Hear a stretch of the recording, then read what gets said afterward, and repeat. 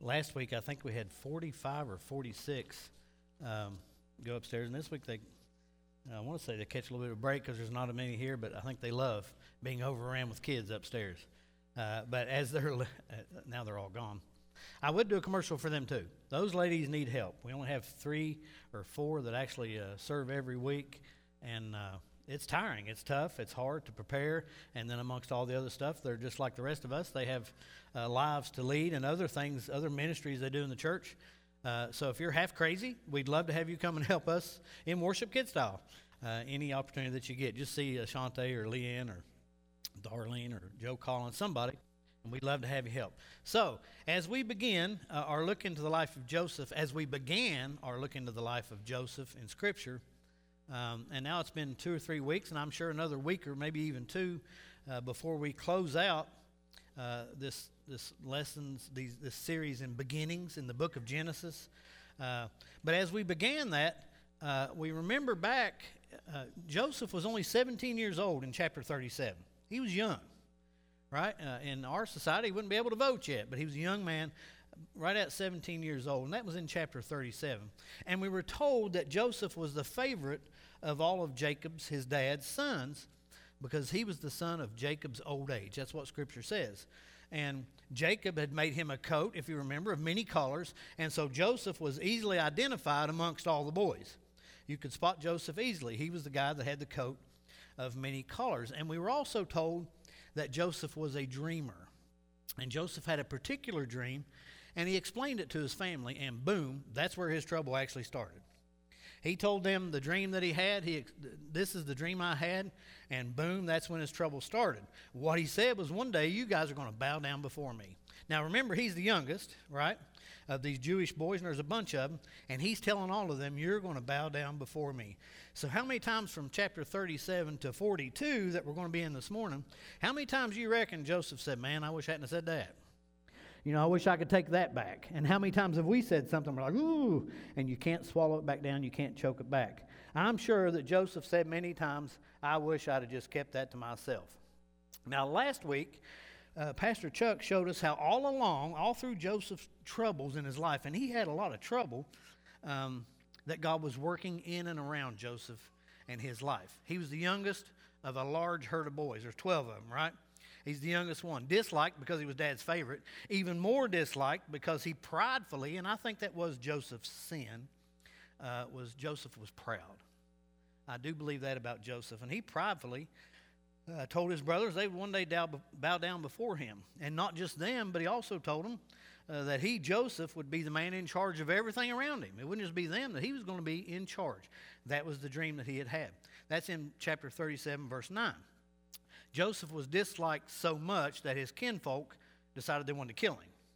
Now, I hope you've never been that mad at somebody in your family, but that's where they were at.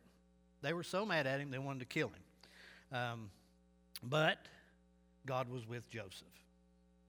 God was with Joseph, and they decided not to kill him.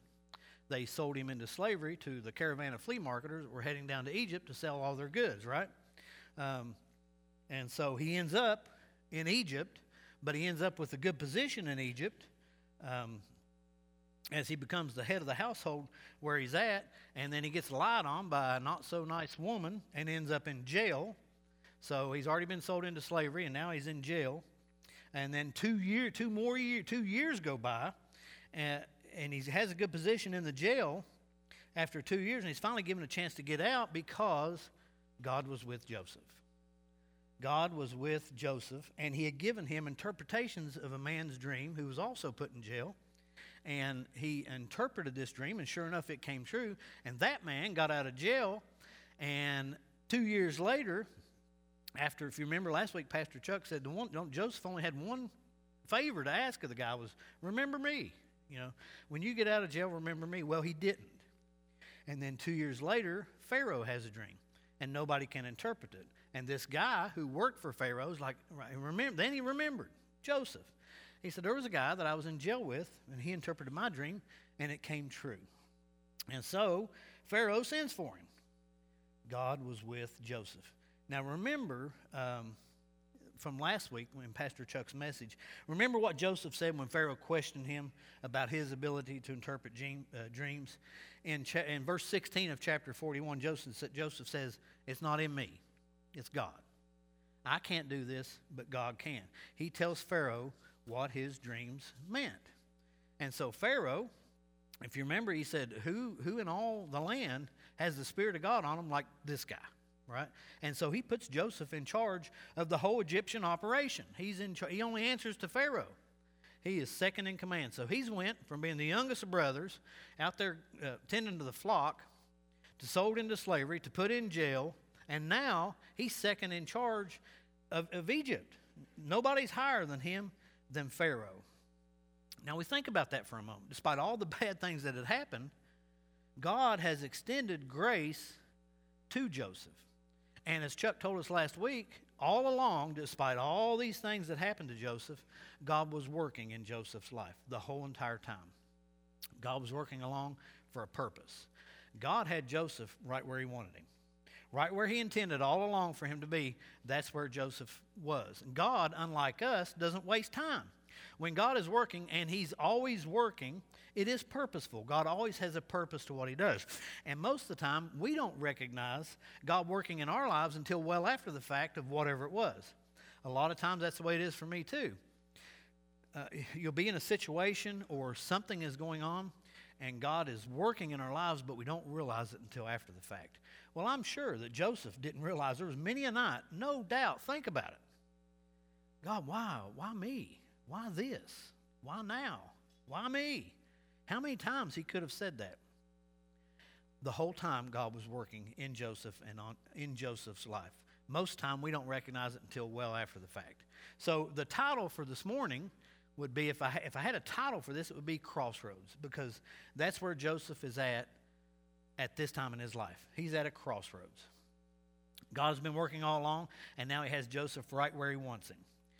Joseph is like, and I stole this illustration from Chuck for the 8:30 service, so I'll share it with you too. How many of you guys have ever been to a true Italian pizzeria? I mean, where Fat Tony is the guy making the pizzas, and Slim Malone is the one taking your money, and they only have a couple of things on the item, on the menu, but it's the best you've ever ate. A real Italian place. Well, those type places, the best part of that pizza is the dough. The dough is the part of the pizza that gets mixed, it gets beat up, it gets worked over, and then it gets thrown on a slab, more stuff put on it, and then it gets rolled out. You know, the dough gets beat up for a long time, and most of the time while the dough's being beat up, all of us are thinking about all of the good stuff about the pizza, the sausage, the sauce, the pepperoni, you know, all the toppings that go on it. But the truth is, all of the good parts of the pizza ain't nothing without the crust. The crust is the important part.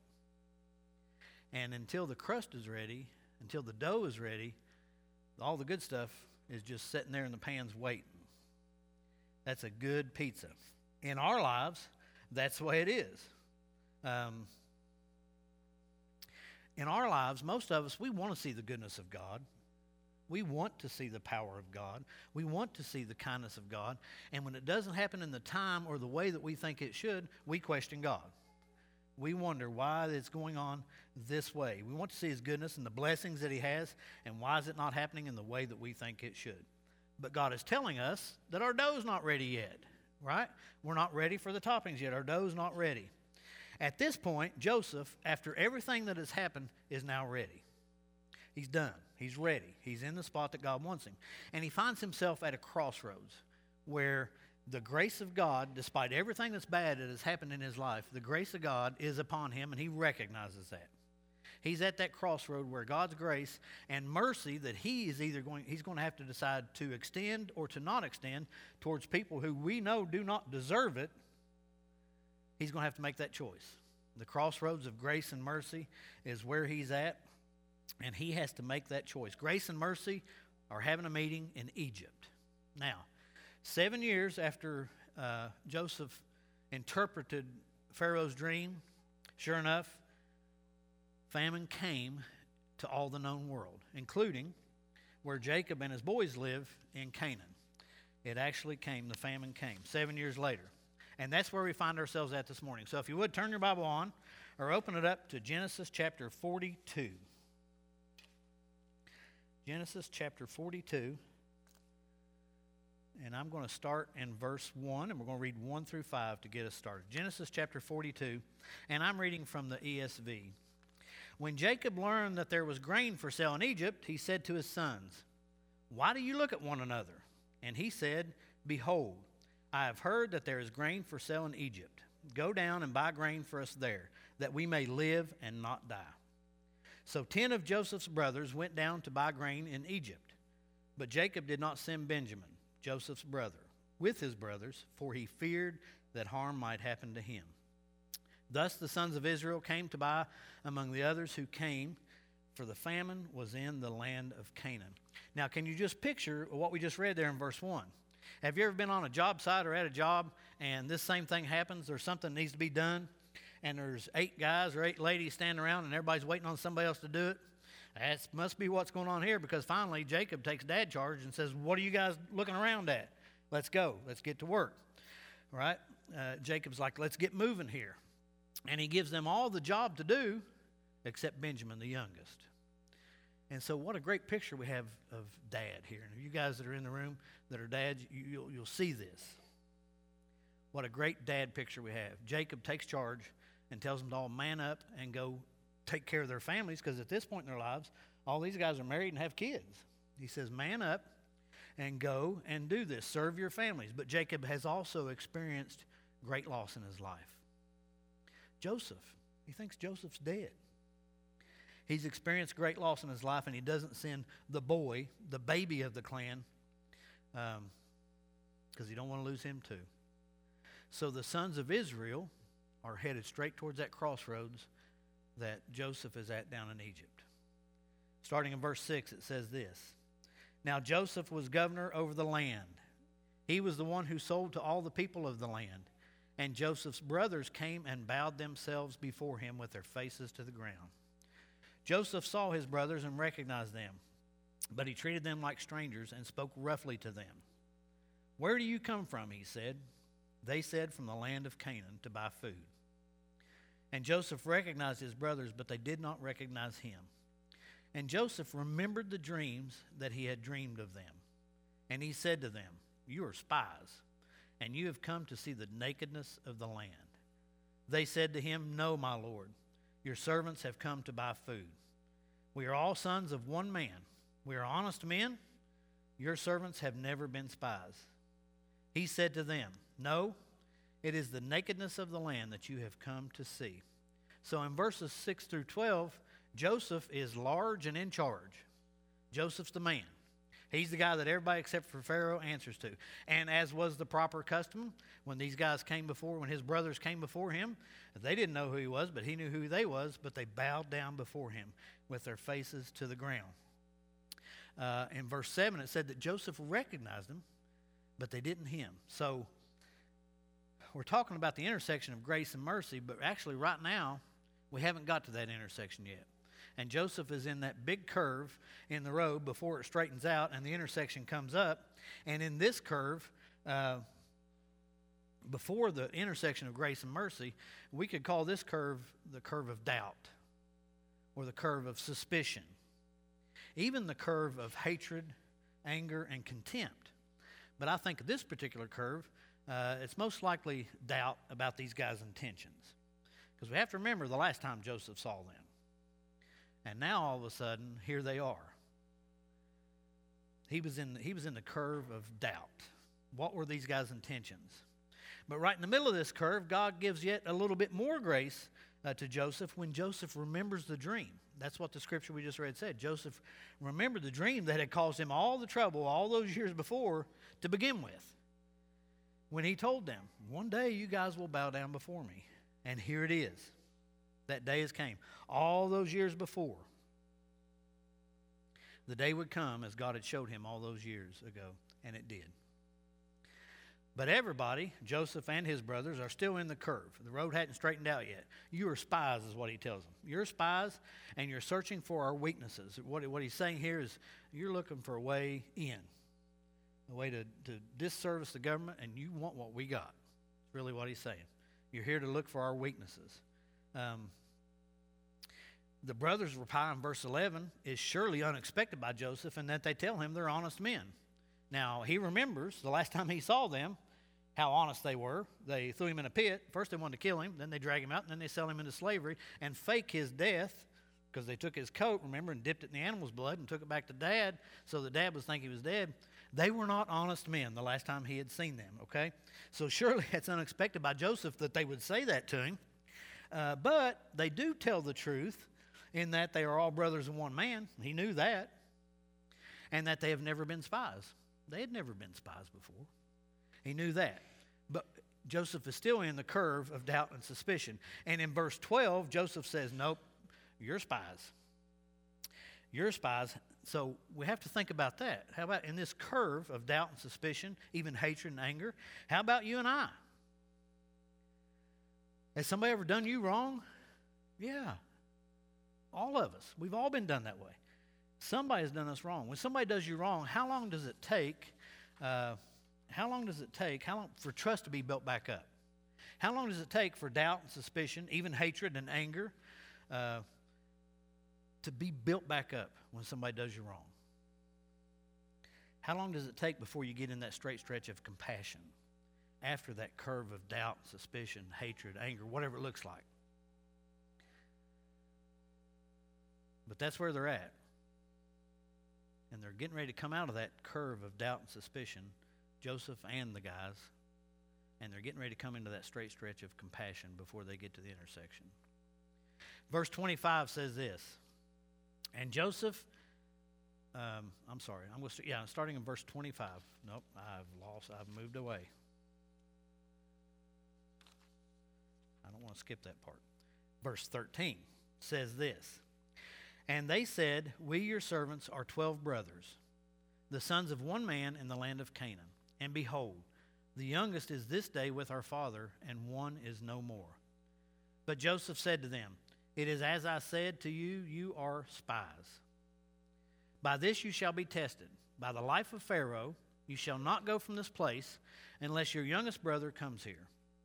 Send one of you, and let him bring your brother, while you remain confined, that your words may be tested, whether there is truth in you, or else, by the life of Pharaoh, surely you are spies. And he put them all together in custody for 3 days. On the third day, Joseph said to them, do this, and you will live, for I fear God. And that's important.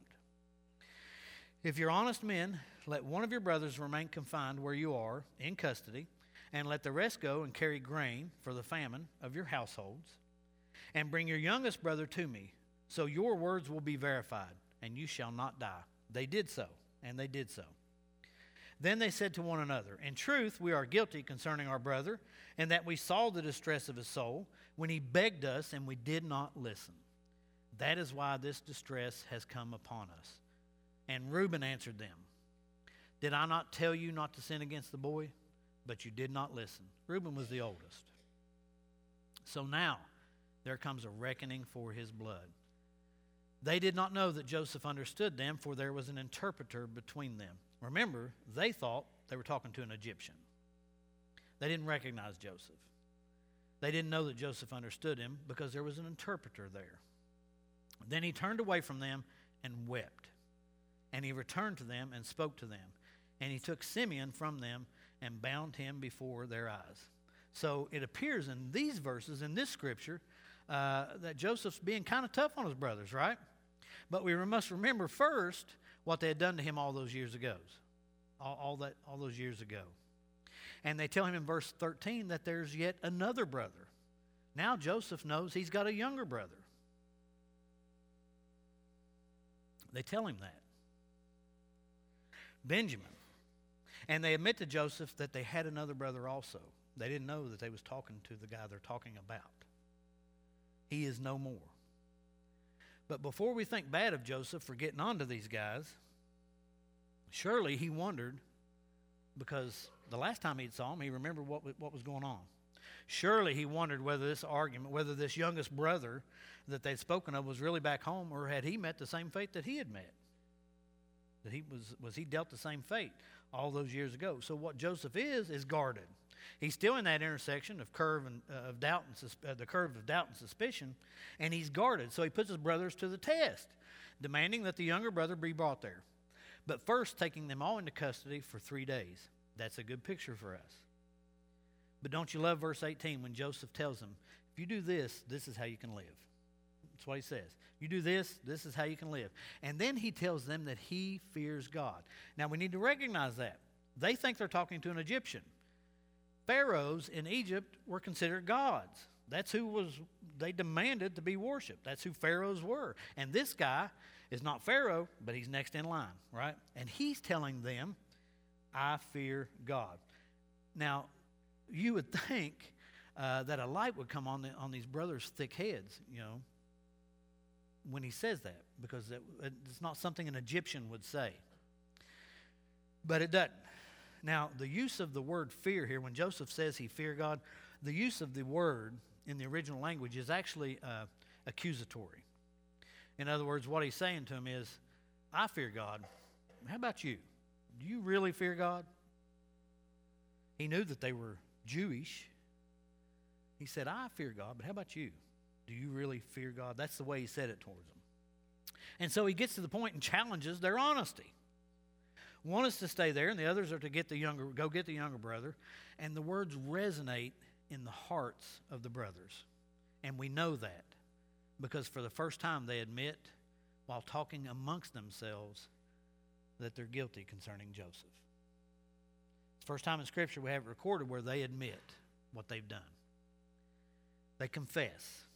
And this stirs Joseph's emotions completely. It said he turned away from them and cried. When they admitted what they'd done, he turned away from them and cried. How great it is when we confess our wrongdoings. 1 John chapter 1 verse 9 says, if we confess our sins, he is faithful and just to forgive our sins, to cleanse us from all unrighteousness. Freedom comes from confessing and facing what we've done that we shouldn't have done, or what we haven't done that we should have done. There's so much freedom in confessing our wrongdoings, and that's what happens here. Freedom comes after confessing and facing what we've done or haven't done. And this confession takes these guys from the curves of doubt and suspicion and brings them straight into the straight stretch of compassion. They're finally out of the curve, and they're heading right into the intersection of grace and mercy. Verse 25 says this, and Joseph gave orders to fill their bags with grain and to replace every man's money in his sack and to give them provisions for the journey. This was done for them.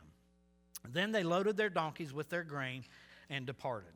And as one of them opened his sack to give his donkey fodder at the lodging place, he saw his money in the mouth of a sack.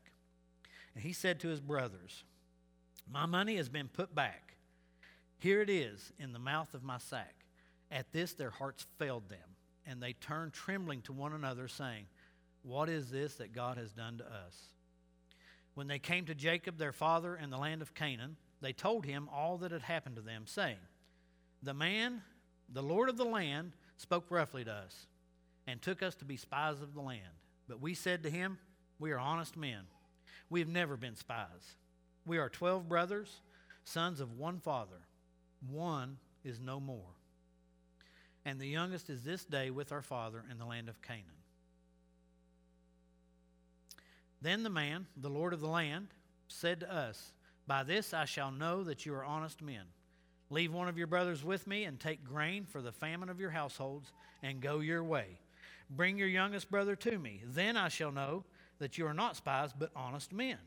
And I will deliver your brother to you, and you shall trade in the land. As they emptied their sacks, behold, every man's bundle of money was in his sack. And when they and their father saw the bundles of money, they were afraid. And Jacob their father said to them, you have bereaved me of my children. Joseph is no more, and Simeon is no more, and now you would take Benjamin. All this has come against me. So Joseph's orders were to load their packs with food, give them provisions for their travel, and at no cost. It didn't cost them a penny. He ordered his guys to put all their money back in their sacks. So it was done at no cost. He ordered their money put back in their packs. This scared the brothers and brought Dad Jacob to complete anguish. when they told him the story of everything that happened. So at this point, Jacob feels hopeless. At this point, Jacob feels hopeless. Joseph is no more. Simeon is no more. And now you want me to give Benjamin up also? What have you guys done to me? And what are you doing to me right now? What Jacob and his boys didn't recognize or know was that this guy, this Lord of the land that they were talking about back in Egypt, was Joseph. They were at the mercy of Joseph. And Joseph knew that God was with him all along. Joseph knew that God was with him all along. All along that tough road that he had been on. And that God had got Joseph to the point where he was able to help and to save. Jacob is desperate.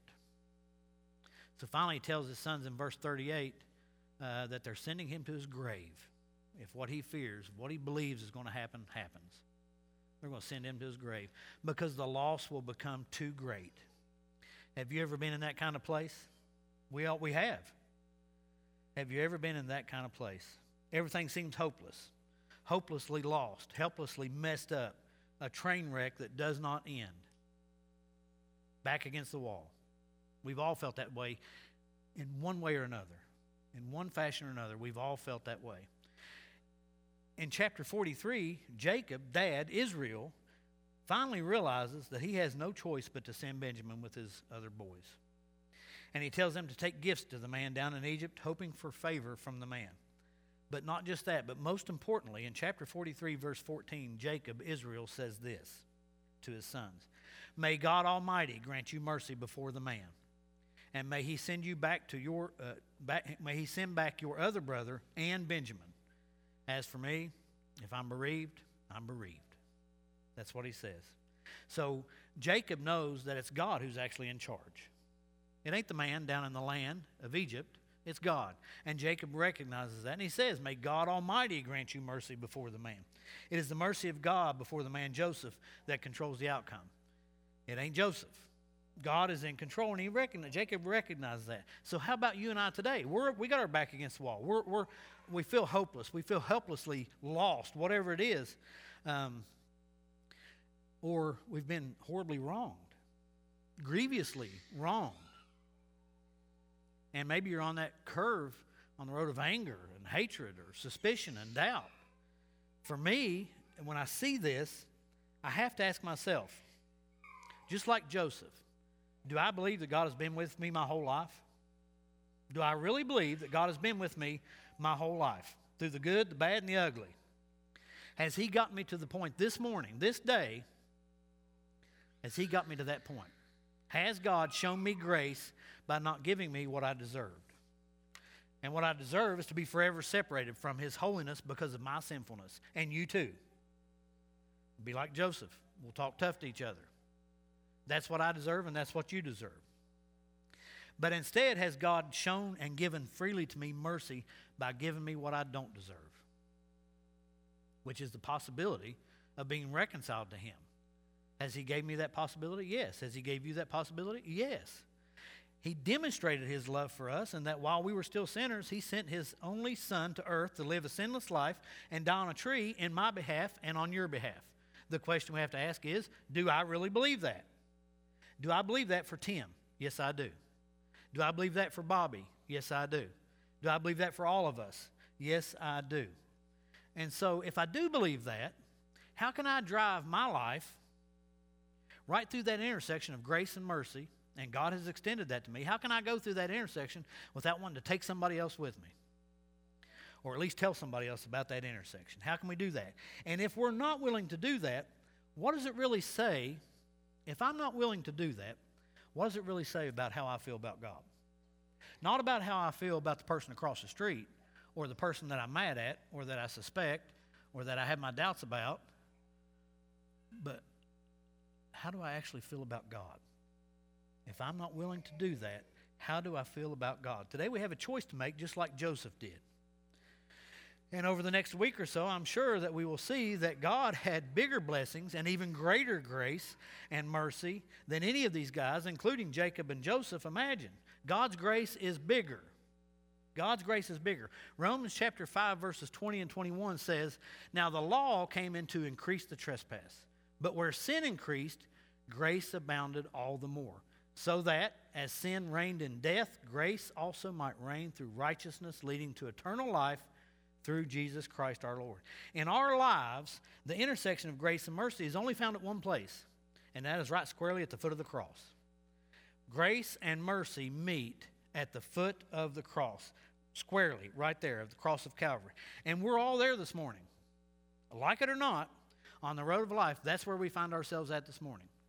We've came out of the curve, down the straight stretch, and we're at the intersection of grace and mercy. We're all there this morning. The question for us is, what route are we going to take now? Where are we going to go? Joseph in Scripture, in Old Testament Scripture, Joseph, I believe, is the best picture that we have of Jesus Christ. He's the best picture. Now, we know Joseph was not sinless, and I do believe his sin was pride.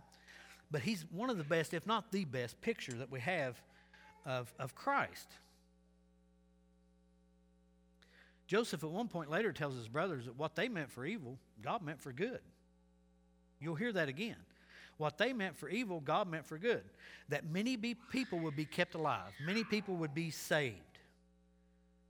And Christ came. And all the evil that the Pharisees, and all the evil that the Sadducees, and all the evil that the scribes, and all the evil that the Romans intended for Christ, and all the sins and evil that we ever intended for Christ, do not stand up against the good that God meant by sending Jesus. None of our sins, none of their sins, nobody's sins stand up against the good that God meant. Salvation has come and is found in the exact center of the intersection of grace and mercy. The question for us is, do you really believe that? Do you really believe that's true? And if you do, what are we going to do? What are we going to do with that? Joseph had a choice to make, and we do too. And I'll close with this. I want to share. So Pastor Chuck had the flu, and I think it was about 2 days ago. He messaged me. He's like, "I'm feeling better, but I don't know if I'll be in my right mind or not come Sunday. Would you care to go ahead and take this Sunday?" I was going to take next Sunday. And I've seen Chuck not in his right mind. It's a scary thing, okay? And so, but I was like, absolutely. So in studying this out over the last couple of days, I came across this actually last night. I had the message prepared and I had it done, but I came across this, and this guy in just 2 paragraphs says everything that I've been trying to say for the last 35 minutes a lot better than I did. But this guy's name was John Chrysostom, and he was born in Antioch in what is today Turkey, and he was the Archbishop of Constantinople.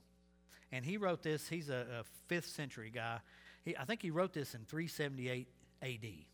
So about, say, 350 years after Christ died and ascended back to heaven. But this is what John wrote. "What then are God's good deeds? He created us from nothing. He made the whole visible world for us, the heaven, the sea, the earth, animals, plants, and seeds. I must be brief because of the infinite number of his works. And to us alone of all that are on the earth, he breathed a living soul.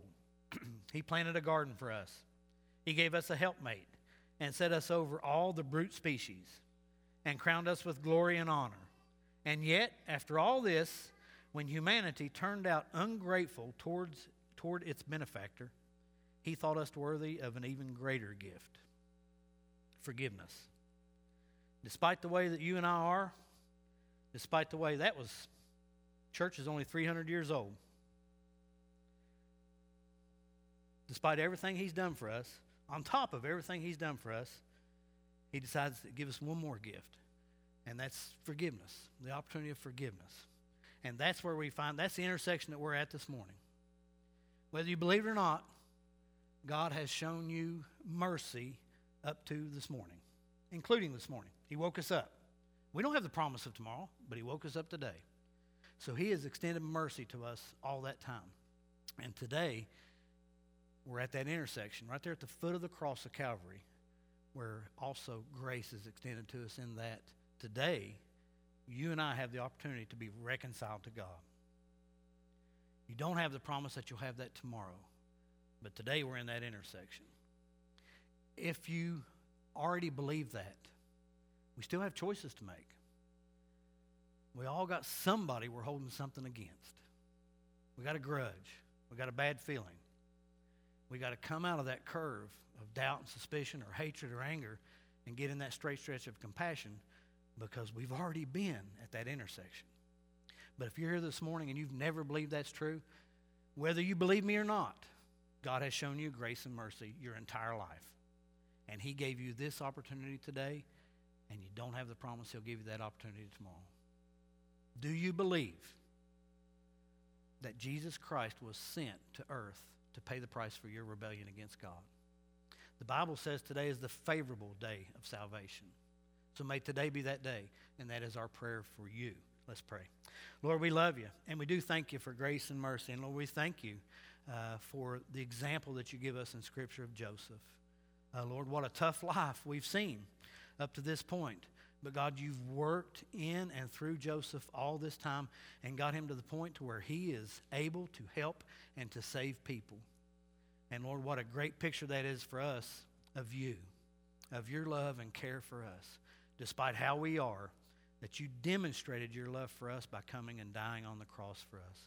So Lord, may today be this day of salvation for those that have not believed.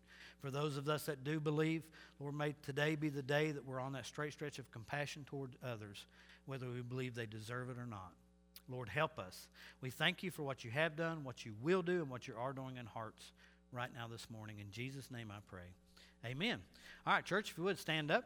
And that's our invitation. What are you going to do after you leave that crossroad at that intersection this morning?